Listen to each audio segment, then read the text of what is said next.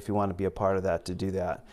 And anyway, just with the Annabelle's surgery and everything, my head I went in a different direction. Normally I would have a Christmas message this morning. I was thinking, wait a minute, Christmas is a week. Ethan actually told me, yeah, it's next Sunday, Dad. I'm like, and we're actually doing more of a Easter Sunday resurrection, well, getting close to it. I guess a Good Friday message more accurately. But we're going to be in Luke chapter 22 today. Yeah. The reason for Christmas, thank you. The reason we can celebrate the greatness of Jesus coming too. But Wednesday we'll have a Christmas message, so we'll save it for then, and then probably do something very, very short online for Christmas Day too, if you want to join in on that. So more details to follow. But if you would this morning open up your Bibles to Luke chapter 22, and we're picking it up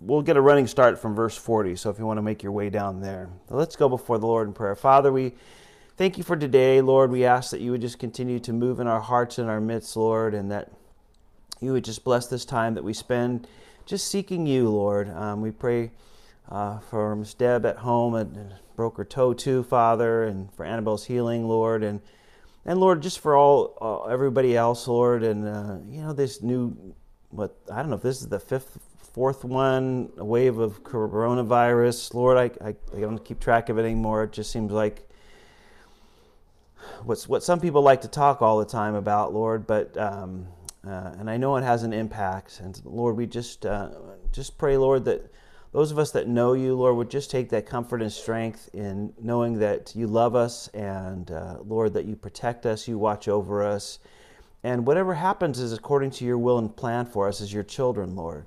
We can have great peace and comfort in knowing that. Lord, we do pray for the fearful that, Lord, they would just come to know you or grow in their faith towards you, Lord, knowing that you hold our very breaths in your hand. And Lord, we just always want to remember that. It doesn't matter what's going on in the world.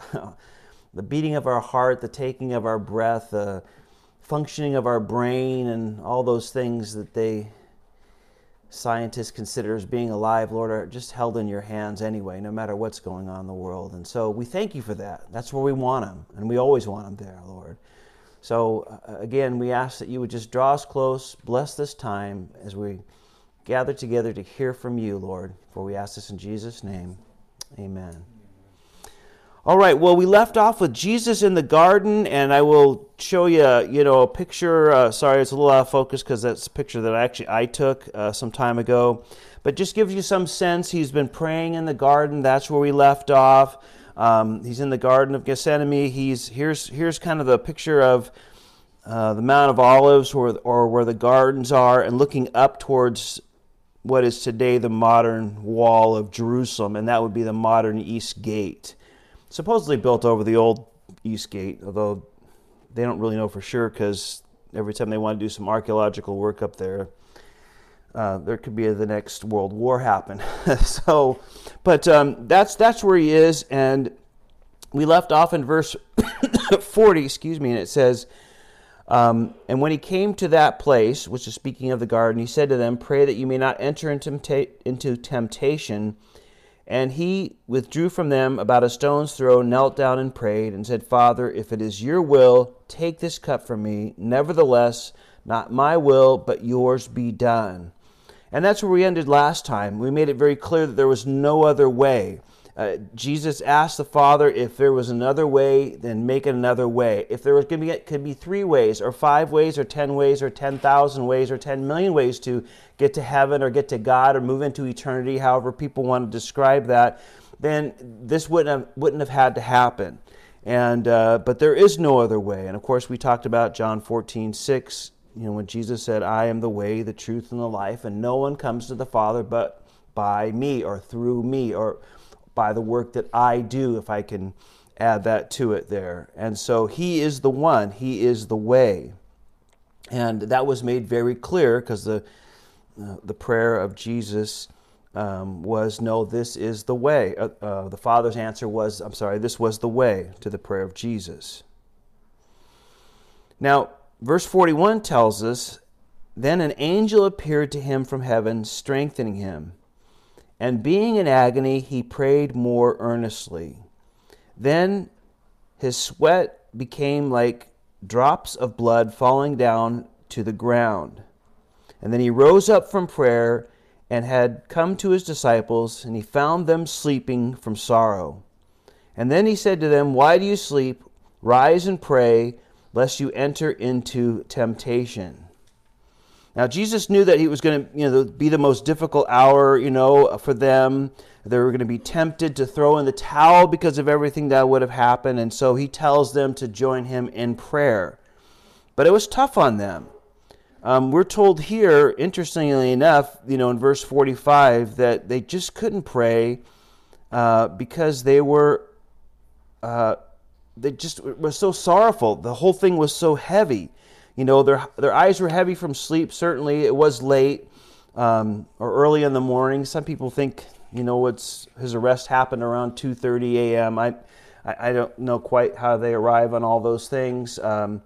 But we know it certainly was night, and certainly he was on the cross by 9 a.m., so a lot of things happened between night and being on the cross at 9 a.m., certainly. But, here they had a lot of sorrow. Now, he was going through a lot, and he asked the disciples he took 3 of them to get even closer to him to pray for him, and we talked about praying for one another, but the other thing is, we ask people to pray but just notice if they fail or, if we fail praying for somebody. I love that the Father sends angels here, to strengthen Jesus. That's a great encouragement to us as well. He felt all alone because the disciples were tired and they were just really sorrowful of what was going to go down. And I'm sure by this point, it was pretty clear that Judas probably was the one that was going to betray Jesus as he had told them, and even said that directly to them during that beginning of the Last Supper there that we have in Gospel of John. But again, these guys were sorrowful, it says, and they just couldn't pray. They just couldn't pray, and then, when you get in that kind of that cycle, you get kind of tired, you get down, you get depressed, and then you feel even more tired, and that whole kind of vicious cycle that goes on. And, the great, wonderful promises, even when we're in a situation like that, that's been given to us, and they just couldn't pray. There's this great verse in Romans 8, 26 and 27, and most of us are very familiar with it, but it's always good to go back over that because, the disciples were asked to pray. They were supposed to be praying, and yes, it was late, but also, we're told here in Luke that they just found them sleeping from sorrow. The reason they were sleeping, and I guess the late hour I'm sure had some effect, I imagine, at some point, but here it says that they were sorrowful.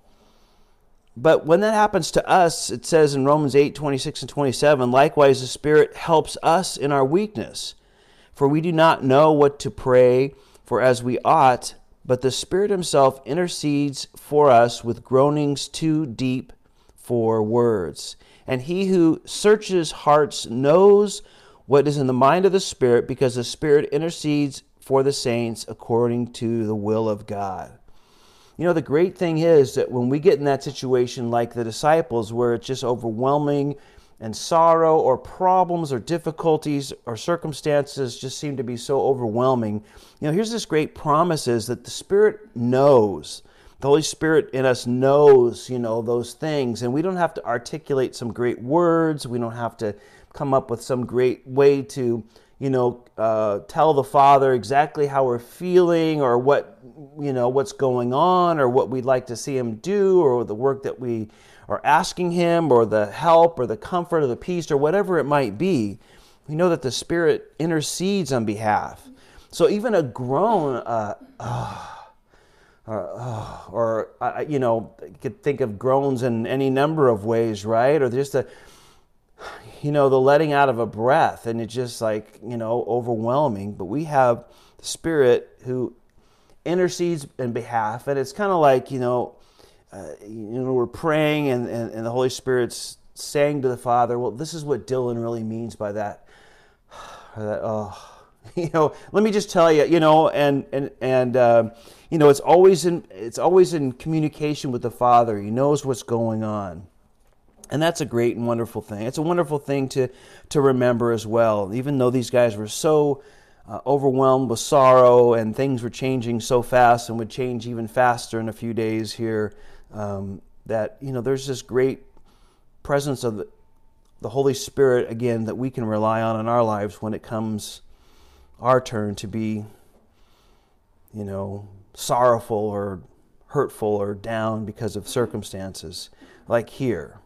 And of course, that angel was dispatched to strengthen Jesus. We know that he sweat great drops of blood. So I don't know how you picture that, but it was like it. It wasn't necessarily he was thinking it's like, if you ever cut any part of your face or head, there's so much blood there that any little cut seems like it's just gushes out, right?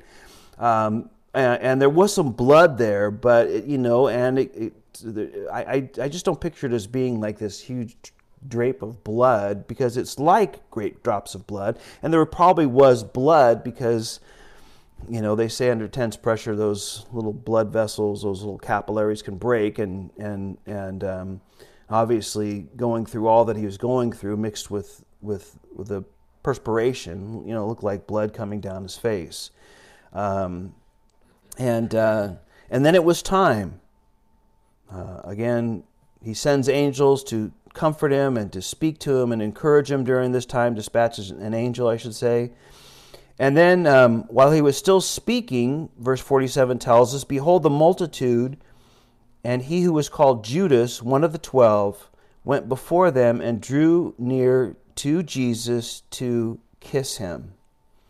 So Jesus raises up from his prayer. He knows time is coming. He knows the mob and again, we know from other Gospels there was Roman soldiers. There was the temple police, if you would, their security for the temple. Of course, no police forces back in those days, but the Jews did have their own security force, which was really the people that worked at the temple and the doorkeepers, and they were called different titles, but essentially we would call them the police force or their security force for the temple, and representatives from the leaders were there as well as soldiers and armed temple security guards were there, and they were coming with Judas. Jesus knew that, and he finishes his prayer, he gets the disciples up, and then as he's doing that, and again, maybe picture that garden picture that I just put up there just a little bit ago. But as he's, speaking to them, hey, we're going to, get up. Everything's coming to a head right now. It's time for me to be arrested, if you would. He's still speaking. Then all of a sudden, they see this crowd, and Judas is walking up now, leading this crowd. He comes up to Jesus and got close to him and gave him a kiss. And so, again, remember, on the bigger picture of it all, it was settled. Jesus' face now is set to finish the work on the cross. And, it's your will that this be done. And this is the way you've chosen to reunite a sinful man with a holy God. And so he's setting his face towards doing this. Let's get up. The prayer's been answered. It's time to get up because things are going to start. Judas shows up with this mob of people, and he betrays Jesus with a kiss. Just right out of the gate, I just want us to note, and again, it's just, some of us have a bigger propensity for this than others, just based on how we were raised, but notice Jesus had to be identified. I know it sounds kind of obvious sometimes to us, but, you see so many pictures and renderings and artist conception of Jesus, and every time you see him, he's got some halo over his head, or he's got this glow coming out. It was dark for sure, but Jesus had to be identified. Jesus, they wanted him to be identified, and though it was dark at night, we know that they came with torches. They had some sort of light there, but Jesus needed to be identified. Again, he didn't walk 3 inches above the ground. He didn't have this face when you looked at him, that's I know who that is. It wasn't like that. As a matter of fact, the description of what Jesus would go through during this time, and the description of him is that we looked at him and there was nothing inherently attractive about him, in the sense that he was just kind of ordinary. We were told that that's what he would look like. So there was nothing, and I just want to get that, because it,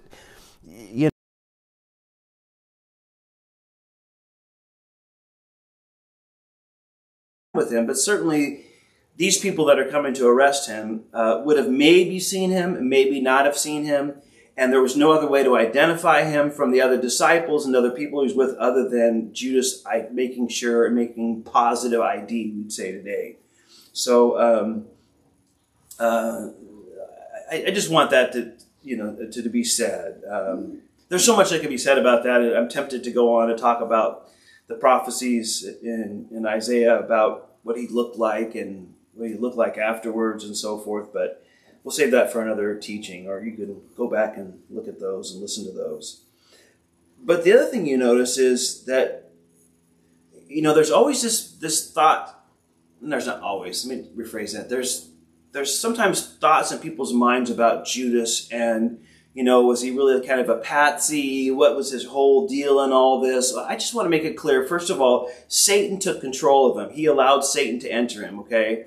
And secondly here, you see that this betrayal of his to identify is not just, there he is, it's that guy right there. He is going up and giving him a warm, personal, I'll even say intimate greeting. This is a kind of a greeting that it's common in the Middle East to still greet one another in kind of a peck on the cheek a little bit. Mostly you just kind of touch cheeks. And in some cultures today, even when I go down to Mexico, usually when I meet Annabelle's family, if they're older and they're ladies, it's kind of customary to kind of give them a kiss on the cheek. I've kind of learned that custom, and it is kind of custom for some of us here in the States, but certainly in the Middle East. But the idea is it's a warm, intimate, friendly, loving way of greeting somebody. And that's what Jesus is actually doing. And I think it's just pretty clear, if it's not clear in your mind, that his conscience has to be pretty seared or gone, at this point, to betray Jesus in this very intimate, friendly way. He's just not some patsy in all this. He was a very willing participant in all this. And of course, next time we move into chapter 23, we'll see, the result of all that. But so he identifies Jesus. He needs to identify Jesus. He does it in kind of this warm greeting, and this betrayal, and this warm kind of greeting. And then Jesus identifies that, or talks about this. Verse 48 says, "But Jesus said to him, 'Judas, are you betraying the Son of Man with a kiss?' And when those around him saw what was going to happen, they said to him, 'Lord, shall we strike with sword?' And one of the servants of the high priest, struck the servant of the high priest and cut off his right ear." So Jesus is identified, and then Jesus makes a comment. You're betraying me in this kind of intimate way, with a friendly, this warm greeting, loving kind of greeting. And then all of a sudden, the disciples are fully awake at this point, and they see this crowd here, and we know that they had two swords, and then we see this kind of bravery, come up, at least at this point with Peter, and we know from the other gospels, I should say, that Peter was the guy swinging the sword here, and he either has a sword or he grabs a sword and he starts swinging and he cuts off the high priest's ear. We will talk about Peter's betrayal and his denial, I guess, maybe of Jesus, and his overconfidence, and we kind of spoke about that, but you got to give Peter bravery points here, right? I mean, I do. I mean, he's way outgunned. This is they have two swords, and they're fishermen. They're not soldiers. They're not trained. It's a large crowd. There's some numbers that are kind of tossed around about how many were there, and it could have been in excess of 1,000. I mean, it's a possibility. People there. I don't quite think it was that many, but there's reasons for that. But let's say, for argument's sake, whatever it was, let's just even go down to 100 people. 100 against 12 guys, and none of them soldiers. And the other ones are armed, and there's a good percentage of them that are soldiers. Them odds are pretty low. And again, you got to give Peter bravery points. He's kind of like, oh, you guys want to fight? I'll give you a fight. He grabs a sword, and obviously, people go into detail about this. How can you cut off the right ear if you're right-handed? And they come up with all sorts of things about this. But Peter just kind of swung the sword, it seems to me, just to summarize it, in kind of a wild fashion.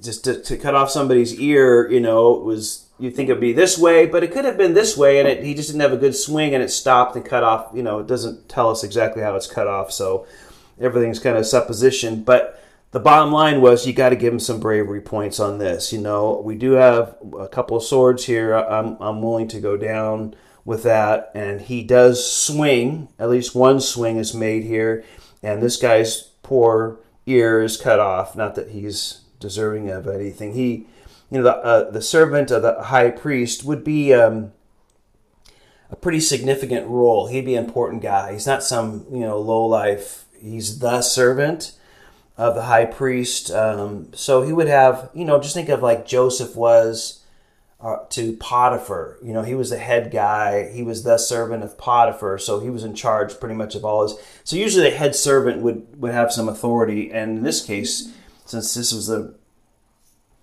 quasi-ruler of Israel, even though they were under Roman occupation, he would be somebody important, and obviously he was right there at the front, and he takes this beating.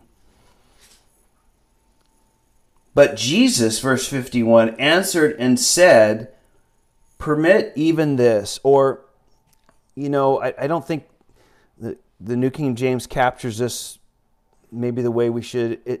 The NIV puts no more of this. Kind of the modern translations, I think, give it a clearer meaning of what he's saying is, and not permit this, like, yeah, keep going. It's no more of this. Enough of this. He's saying to Peter with the battle, that's what he's addressing, and the fighting. Because I'm sure, when that sword came out, other guy's sword came out, and other military weapons they had came out at this point, and Jesus said, no, we're not having a throwdown here, right? If I could maybe put it in our modern terms.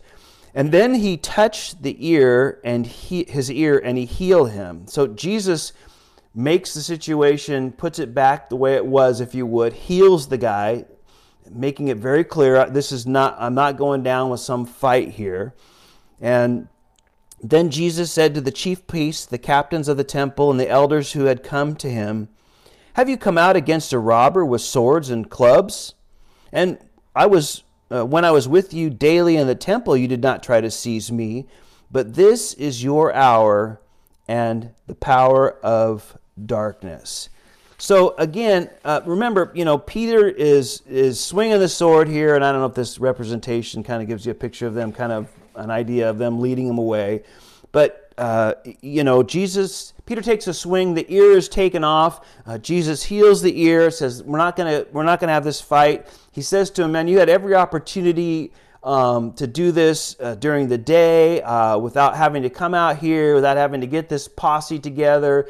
I was within feet of you in the temple courts, all week and other times that he was even available for them, and they don't do it. And he just points out very clearly that I'm allowing this to happen. This is the hour of darkness, and I'm allowing darkness to do what darkness is going to do.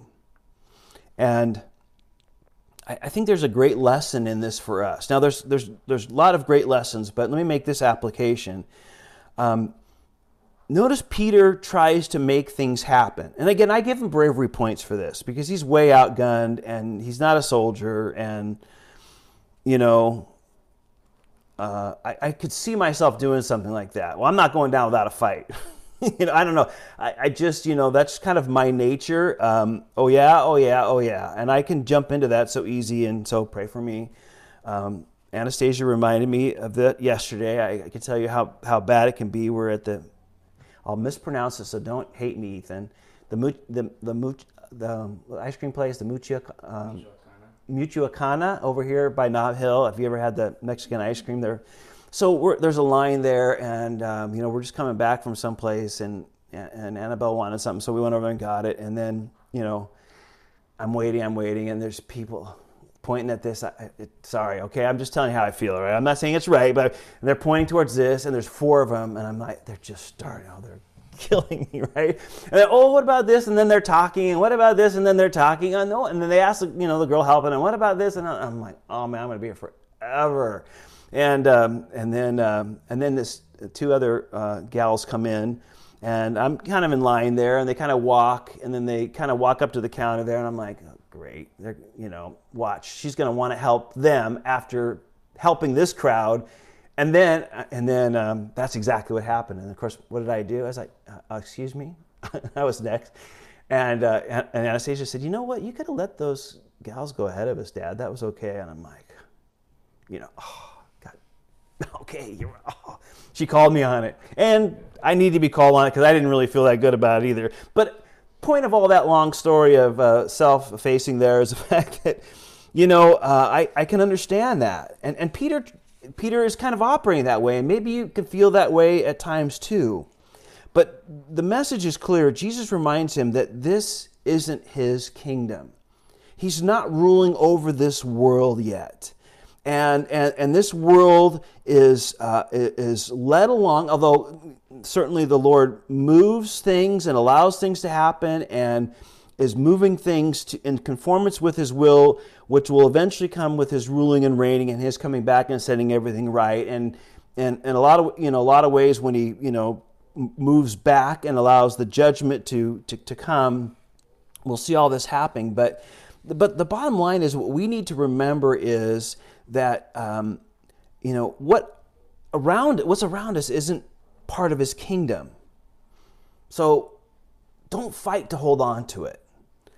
People can get so sidetracked today as believers, as Christians, to set up this society or set this world right. But we can't, and Jesus didn't. He made a way for salvation. He could have ushered in the kingdom then. He could have done any number of things. The Lord could have done any number of things and got rid of all this. As a matter of fact, he displays his power. If you remember in this very scene in the Gospel of John, is that, when he says, I am he, they all fall back. They literally, all fall over at the sound of his voice. He's showing his authority here. And I try not to go into all the other Gospels because it already took long enough to go through Luke, and if I bring in all the other accounts, we'd be in here for the rest of our lives probably, as slow as we've been going. But he does show his power, but he is not, yes, I have the power to do everything, because they all fall over a couple of times just by his word. And that's a whole amazing thing here. But Jesus, is clearly telling the people, the disciples, I should say, and I think a clear, good lesson for us is don't get into trying to fix everything in society. Now we need to do this and we need to do that, and we'll fix this. And if we just get rid of abortion, if we get rid of these things, if we change, the laws and this. And I am not saying we shouldn't do things right and vote for things that are right. I am not saying that at all. That is what our country is based on, and we have that free exercise, and we should use it.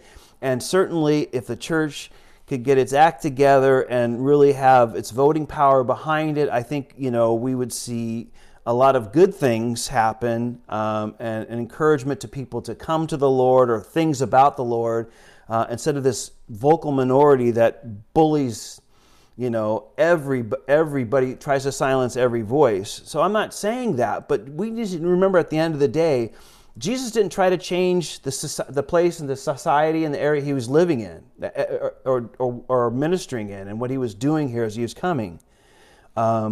He wasn't trying to correct the elders and doing all that, and redoing society.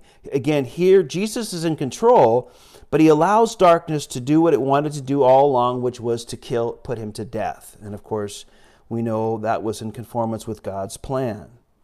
And I just want us to remember that great lesson. Peter, this is not a world to fight for in that sense. You need to live for me.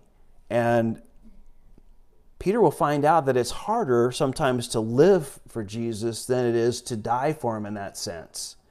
He'll find out that the temptation to deny Jesus under great pressure, I'd have to admit, as we'll see here in a minute, was harder than to take the sword out and just to start, thrashing it around. And, the bottom line is Jesus is in control. And he allows darkness, as he said, to do what it wanted to do all along, which was put him to death. And I always find that when darkness is moving in great power, the light will shine the brightest in the midst of that darkness. Quite frankly, I get thoroughly discouraged in the area that we're living in, and in the particular part of the state we're living in, and in the state we're living in. I know there's challenges with other places, and I have a lot of friends that are in other states where pretty much everybody goes to church on Sunday, and there's issues with that. I understand that, but it just seems like fewer and fewer people are interested in anything of the Lord or being faithful or being engaged in the things of the Lord in the area that we live in. It just, this whole Central Coast Bay Area is just, it just seems that way. And, but the Lord's so faithful to remind me is that at its darkest point, and when, even in our own little, our little city here, and we see what kind of people we've had as a mayor and council members for the districts and the decisions they've made. It's just dark, and it's dark. And I think, man, what's, this and that? It just gets darker and darker. But again, the important thing is that the light shines brightest in the dark. If we were to black out a room and you put a littlest of light somewhere in that room, that light is just, it's like that fish that they found on the beach again down in San Diego, those ones that live, 10,000 feet deep or whatever in the ocean. They have that little bioluminescent thing to attract other prey to it, that little teeny bioluminescent thingy they have from their, coming from the top of their fins, the dorsal fin up there or somewhere, it is so bright in this black part of the ocean where the sunlight can't penetrate. And the same thing is true with us. We shine brightly. And yes, the world, if you excuse my expression, is going to hell in a handbag, as has been said. Yeah. And the more we live for Christ, the brighter we shine, because the different will be looking. And it won't attract always good attention either, but the Father will use it. And certainly that's what's going on here, to say the least, of all that. So he allows them to do it. Jesus is saying, this is not something we're fighting for. This is something the Father is allowing, and I'm allowing darkness to complete the task that the Father has ordained and have control of the situation, though, again, we know it's all in conformance with the will of the Father. And then verse 54 says, having arrested him, they led him and brought him into the high priest's house, but Peter followed at a distance. Now, I will say this as I put up these charts here, and so you can kind of see, we start out on the right side with the Garden of Gethsemane. You see Caiaphas' house on the left-hand side at the bottom there, the Antonia Fortress, and then at the top left is the Garden Tomb at the very top up there. Gives you some sense of that. Here's a map, and so this is how, if this helps you to figure it out a little bit. So they started, number 1 is where the upper room was, and then as they're walking and talking and going through Jerusalem, they're going by the temple. Then 4 is Garden of Gethsemane, where we just were, and then 5, his arrest, going to Caiaphas and Annas' house, going to the Antonia Fortress, and then going over to see Herod Antipas or Herod, in another trial, then going back and then going to the cross, going the way of Golgotha, it says. So that's just an idea of where Jesus will go here in the next little bit. There's going to be 6 trials that Jesus will actually, and I'll use the term a little loosely, but pretty much everybody, acknowledge them as being a trial. He's going to be set before somebody. Luke doesn't give them all to us. So I kind of put them up there just so you might know. There's 3 religious trials and there's 3 civil trials. He'll show up before Pilate twice and then Herod once, and then before Annas and Caiaphas and the Sanhedrin as a whole. So just to give you some sense of how many trials and things he'll do, and Jesus again. Luke doesn't give us all 6 trials here. But I wanted you to know that he will be bounced around. That's why there's so many numbers on that chart that I showed you. So again, assuming that these Bible scholars, he gets arrested at 2:30 in the morning. He's going to have 6. These 6 trials are going to go down before 9 a.m. when he is actually on the cross, which we know he's going to be on the cross by 9 a.m. And again, he's being arrested at this point, and again, Peter is following at a distance. Now, I give him bravery points here. He's going to fold pretty quickly here, but I can't help but balance it out. I mean, he's following at a distance. And of course, a lot of people will use this verse and say, we follow at a distance, you get in trouble. And I get that, and I get the application. I've made that application, before teaching through the gospel. Certainly, it's always important that we stay close to the Lord. I don't want to miss that. We just don't follow Him at a distance, and I don't want to make a big deal about that because I don't think that's such a big deal. But it does play into the fact, I think, how He folded a little bit quickly, as we'll see in a little bit. He is not, staying super close to. I know I'm a part of this 100% all the way through. I'm not saying that I would do any better. It's hard to stand up here and be critical of Peter at all. Okay, it is because you look at your own frailties, and to say something about one of the greatest, impactful believers that live, Peter. Because we know what he does later on, and we know what he's done even up to this point. Would I even been close to that? And the answer probably is not even in the same league, but he does follow at a distance. And it's always important that we stay close to the Lord. If we follow Him at a distance, and He's up there somewhere, and I'm kind of heading in that direction, things just never really work out. And temptations will come, and opportunities not to do what the Lord's called us to do is when we put Him at arm's distance is never good. But at least he was around, and I get to give him that credit here. We know that John had access, the gospel writer of John, one of his other disciples, if you read the Gospel of John. So he is following at a distance, and then he's being led away now, and then verse 55 said, "Now they had kindled a fire in the midst of the courtyard and sat down together, and Peter sat among them. And a certain servant girl, seeing him as he sat by the fire, looked intently at him and said, 'This man was also with him.' But he denied him, saying, 'Woman, I do not know him.' And after a little while, another saw him and said, 'Well, you are one of them.' But Peter said, 'Man, I am not.'" Verse 59, "Then after about an hour had passed, another confidently affirmed, saying, 'Surely this fellow also was with him, for he is a Galilean.' But Peter said, 'Man, I do not know what you are saying.'" Now, we know that last denial was, and the other Gospels tell me, hey, it's your accent gives you away. It's just like trying to hide your Texas drawl or your Georgia drawl, right? I mean, you pick it up right away, or your Canadian or whatever, those, or Thomas's New Yorker accent. Sorry, Thomas. Right? You pick up the accent right away, and he had a Galilean accent, and so they knew he was from Galilee, and he must have been with him. But again, we see the progression here. Peter first denied even knowing Jesus. Woman, I don't even know him.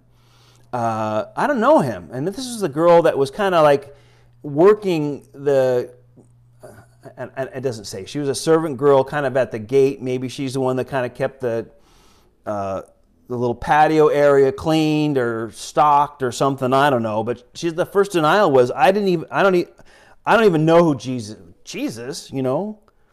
And then he denies being a follower of Jesus. Man, I'm not.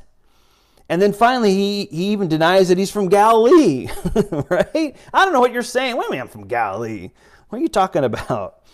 Again, Peter was so confident not even a few hours ago, and yet, you know, Jesus warned him that trouble was ahead. I remember that verse, I'm sorry, let me get back to this. I jumped ahead of myself. But he said, man, I don't even know him. And the Gospel of Matthew and Mark both tell us that he began to curse and to swear, saying, I do not know the man. Now, Luke leaves that out. He just says, he gets to the point where now, on his last denial, he is ready to curse and to swear, kind of just making it sound like, talking like a person that wouldn't be hanging out with Jesus, right? Or wouldn't know him or being a part of him in any way. I bring that up because he just, I think that's important to say is that what his actions were, he began to curse and to swear that I don't even know the man at all. Look at by how I'm talking, this just ought to be evidence that I'm really not with Jesus at all, and I'm not a follower of his. I just think it's a good thing to watch our language too. I'll just put that in there, right? Cursing and swearing, it's not the mark of a Christian. Of course, the New Testament talks about that as well. But he gets to the point where he's just, I don't know him. I don't even know who he is. I'm certainly not his follower. I don't even from Galilee and blankety blankety blank blankety blankety blank, right? And then it says immediately, as verse 60 goes on, when he was still speaking, the rooster crowed. And the Lord turned and looked at Peter. And then Peter remembered the words of the Lord and how he had said to him, before the rooster crows, you will deny me 3 times. And Peter went out and wept bitterly. But I love the promise of Jesus. He remembered that, right?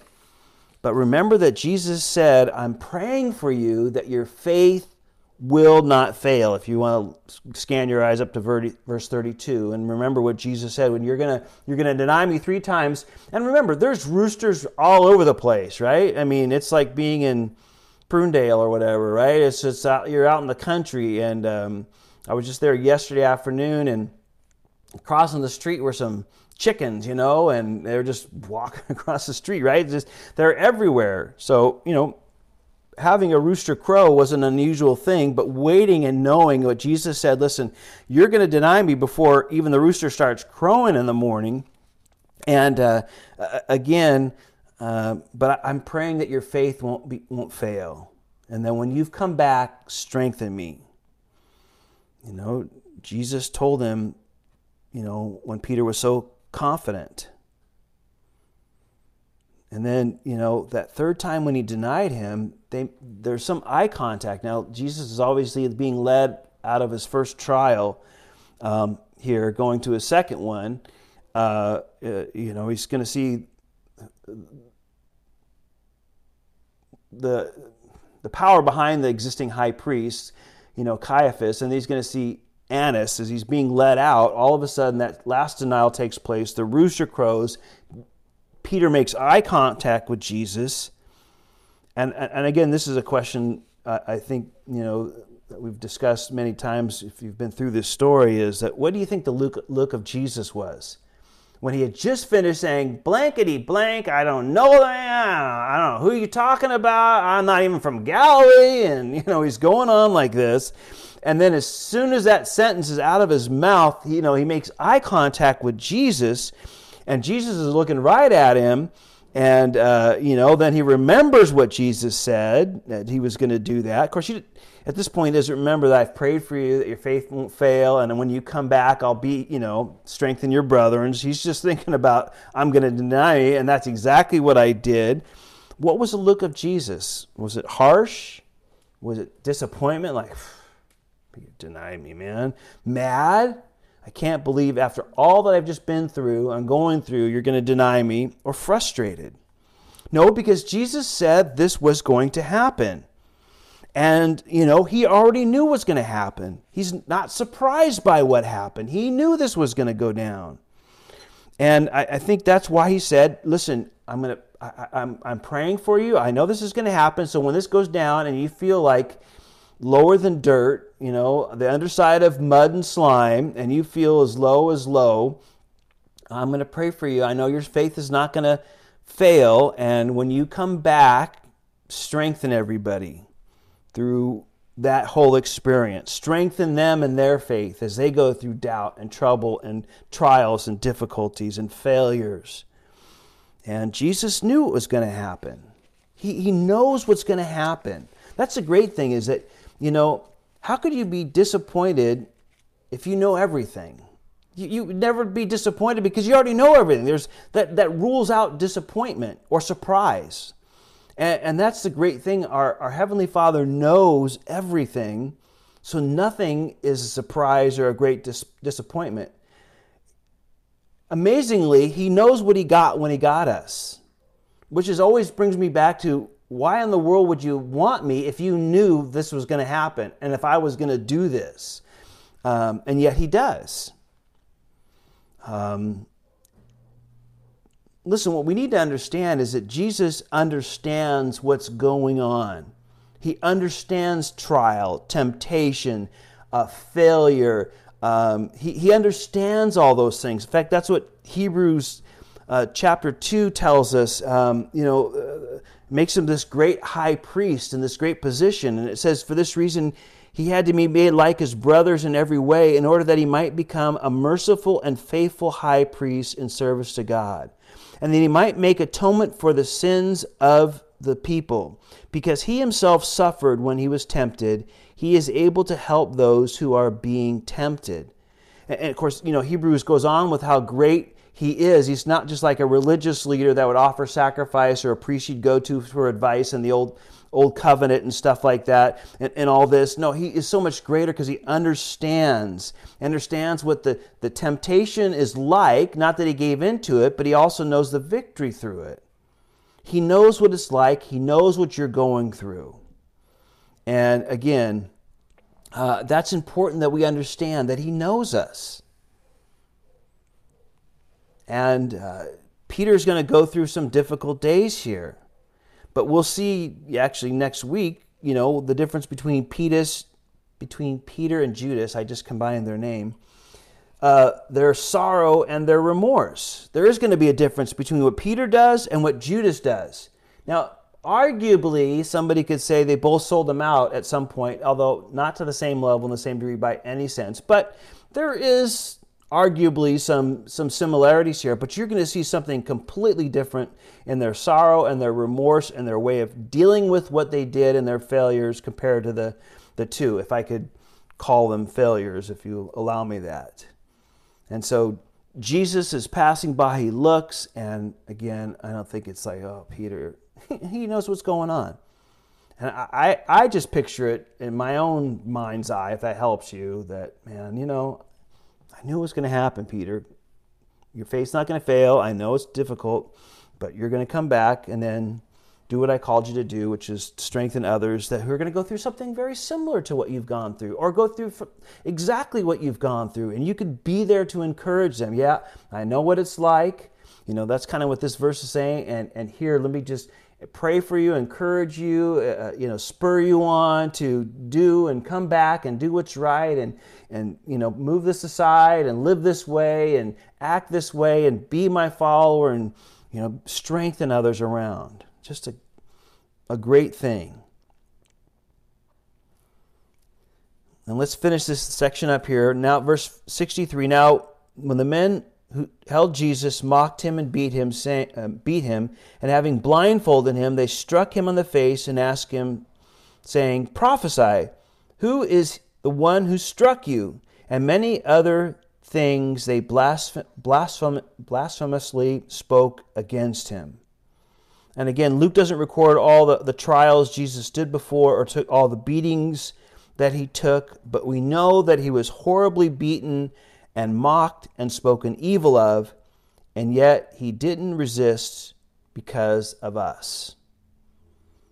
Because of his love for us. He is going to be beaten beyond what we're told in Isaiah, recognition. If you knew what Jesus looked like before the arrest, and you know what he looked like 8 hours later, or if you saw him 8 hours later after these beatings and he's on the cross, you wouldn't think that was the same guy. That's the beatings that he went through. And then verse 66, as soon as it was day, the elders of the people and the chief priests and the scribes came together and led him into their council, saying, If you are the Christ, tell us. But he said to them, If I tell you, you will by no means believe. And if I also ask you, you will by no means answer me or let me go. Hereafter the Son of Man will sit on the right hand of the power of God. And they all said to him, Are you the Son of God? And so he said to them, You rightly say that I am. And they said, What further testimony do we need? For we have heard it ourselves from his own mouth. Now, again, the other Gospels do tell us that he had already made this confession of who he was. And again, this was the third trial. This is in the morning now, the official trial, even though the other two already had condemned him. But they had to meet according to Jewish law during the day. And I'm not going to get into all their laws to make sure a trial was fair. And they had a lot of them. And, of course, all of them were pretty much ignored at this point by them. But here they finally are. And that's why Jesus said, if I say it again, you're not going to believe me anyway. But they put him under oath, and he kept the law by answering them. And he tells them, listen, you're not interested in the truth. You're just trying to find a way to put me to death. Now, again, Jesus would have to be accused of something worthy of death by Roman law. And so they're trying to work up something that they'll be able to bring to the Roman authorities to do that. But I want to leave us with this. You just notice that these people were not interested in the truth. And Jesus makes that very clear. Listen, this isn't a fact-finding mission. This isn't the truth you're looking for. You're not really looking for what's right. You're just looking for what you're looking for to get out of this, to do what you can do to justify your position against me. And can I say that happens today in people's hearts and minds all the time, sadly. They want to look at other people and say, oh, look, you call yourself a Christian, but, you do this and you do that, and you're not this and you're not that. And what they're really saying is that I'm looking at you as an excuse why I am not a believer in Christ. Or they'll come up, groups will make sweeping statements of believers and Christians and churches and the Bible and all this stuff. And you guys are blah, blah, blah, and you're, racist and sexist and misogynist and all those other that they call out there and all this. And again, they're looking for a way to justify what they do and how they feel and their position. And so they're not interested in the truth. And sometimes you meet people like that, and you run into people like that. And most of us have run into a number of people like that over the years. And, sometimes I stop and I say, listen, okay, you're going on the attack here. Are you really interested in the truth? Or are you just looking for an excuse? And I'll call people on that. I'll say that to them. Sometimes the Lord has me to do that. Sometimes I feel in questions not being honest. It's an accusation. It's dishonest. And so I'll say, listen, are you looking to put me down, or are you really interested in the truth? Because really, yeah, you can find a lot of holes in my life. Sadly, I would like to not be many, and I hope there's less and less. But you can find where I should have let a couple of people go ahead of me in line at the ice cream store. Absolutely, right? You could find them, and far more than that. But it's not about me. I'm not saying to believe in me and follow me and live for me. We're talking about Jesus. And when has he ever let you down? When has he ever done anything wrong? When has he ever treated you badly or forsook you or left you or did this? And what has he done but love you and desire to be close to you? And that's really the truth of the matter. That's the heart of the matter. And he hasn't. And he look what he did for you. And if we can go through and share some of these things, look what he was willing to do. And of course, Scripture are full of all what he was willing to do and what he did for us. And that's the really heart of the matter. And but here, Jesus said, you're just not interested in the truth. One day you'll see the truth. There's a warning there, right? You'll see him, sit at the hand of the power of God. You're going to see him, right? Verse 69, verse 70 tells us, you're going to see that. You're going to know the truth. But the question is whether you're going to receive it now or believe it now for us today, or you're going to see it later. Because we know every knee will bow, every tongue will confess that Jesus is Lord. Everyone who's ever been born, it's going to happen. The question is, when do you choose to acknowledge that? If it's at that point, it's too late. Person enters an eternity without the Father, without God, without Jesus, we called hell, place of the absence of everything him, a place of torment. Or we do it now and we enter in and receive by faith the gift that he has so richly given to us by, as we'll read next time, paying for our sins on the cross, and we enter eternity. And the question is, what is a person going to do with Jesus? Father, we just thank you for this section, Lord, and as we're really heading into celebrating your season of your birth, Lord, we understand what that meant and where that was all going and why the angels were rejoicing, or at least part of the reason why they were rejoicing, and why it was such a big deal, because you finally came. And but this was the end. This is the place that you were headed from the beginning of coming here, being delivered in that manger, little barn kind of area, Lord. This is where it was all pointing to and leading to. This is the crescendo. This was why you came. And to be revealed for the first time caused a stir in eternity, certainly, with the angels rejoicing, and then the people being amazed by what was going on in heaven with all this rejoicing. And that's because finally being revealed, and being revealed to come to show and demonstrate your love for us by paying for our sins on a cross with your life. And Lord, we thank you so much for that. We can't express that. I pray for anybody that just maybe right now is following at a distance and keeping you at a distance because they have their lives to live and their things they want to do, and they want to kind of hedge their bets a little bit and kind of live life, but know that you're somewhere right up there, Lord. But that's not the place to be. It's never the safe place for sure. And it's a place where we can get picked off pretty easily by the enemy, and discouragement and despondency, Lord. So we pray that we would always stay close, Father.